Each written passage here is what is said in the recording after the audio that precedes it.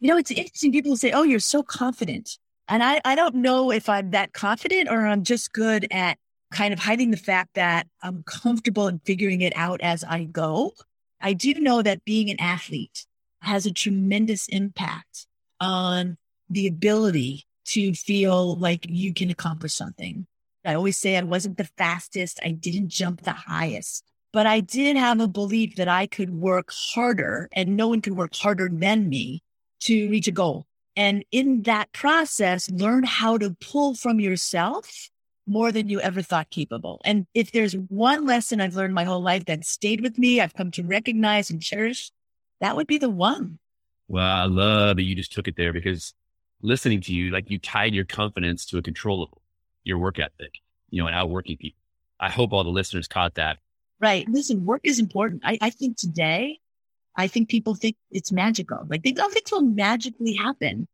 And if you look at all of the great athletes, all of the great business people, by and large, everybody's worked really, really hard, but they make it look easy. And we don't see that. We didn't see Michael Jordan working 2 hours after a playoff game, working on a shot. We just thought, oh, look at Michael. He's so smooth. This guy worked. You can look at Tiger Woods. I mean, Tiger Woods worked hard. He does have an incredible gift, but he was on the range early. He was on the range late. He was always working on his game. He was always working out. He was always trying to figure out a way to do more. Look at Tom Brady. Again, not a physically gifted athlete. I don't know if anybody read the story, but he keeps his scouting report from when he got out of college in his locker and basically said, too skinny, right? Arms not strong enough, doesn't have a lot of mobility, right? So, the world defines us in certain ways. You know what? We have to be able to have the strength to be able to define ourselves in the ways that we want to be. You feel like all of a sudden that you can take on the world. And you know what? We all need to feel that way. I don't, and there's no reason why we shouldn't feel that way.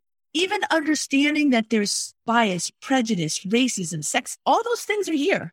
But if we don't think we can fix them, then we never will. And it's funny when I speak to girls, I'll get up there and say, who here thinks they can change the world? And they all look at each other because that sounds like that's so big. I'm like, okay, were you kind to somebody today? That changed the world, right? All of that input of goodness and positivity changes the world incrementally. And I always believe if you take incremental steps, you make exponential change. Well said. I really do believe that there's a way to accomplish, I'm going to say everything. You're right. There's a way to always move forward towards something. And when people say, well, we can't do this, it makes me, what do you mean we can't do it? Of course we can do it. We might not be able to do it this way or maybe that, but there is a way. We might not choose that way, but there's always a way.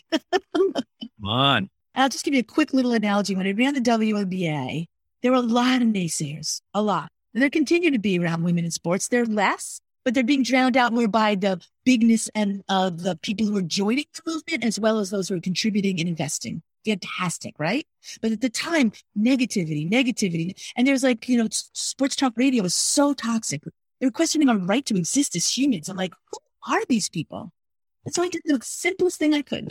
I just turned it off. And I just said, you know what? You're not going to be part of our future. Why would I spend my time doing that? There's all these other people who want to be. Let's talk to them. Let's unite and team up with them. Let's create success with them. And that's what we did.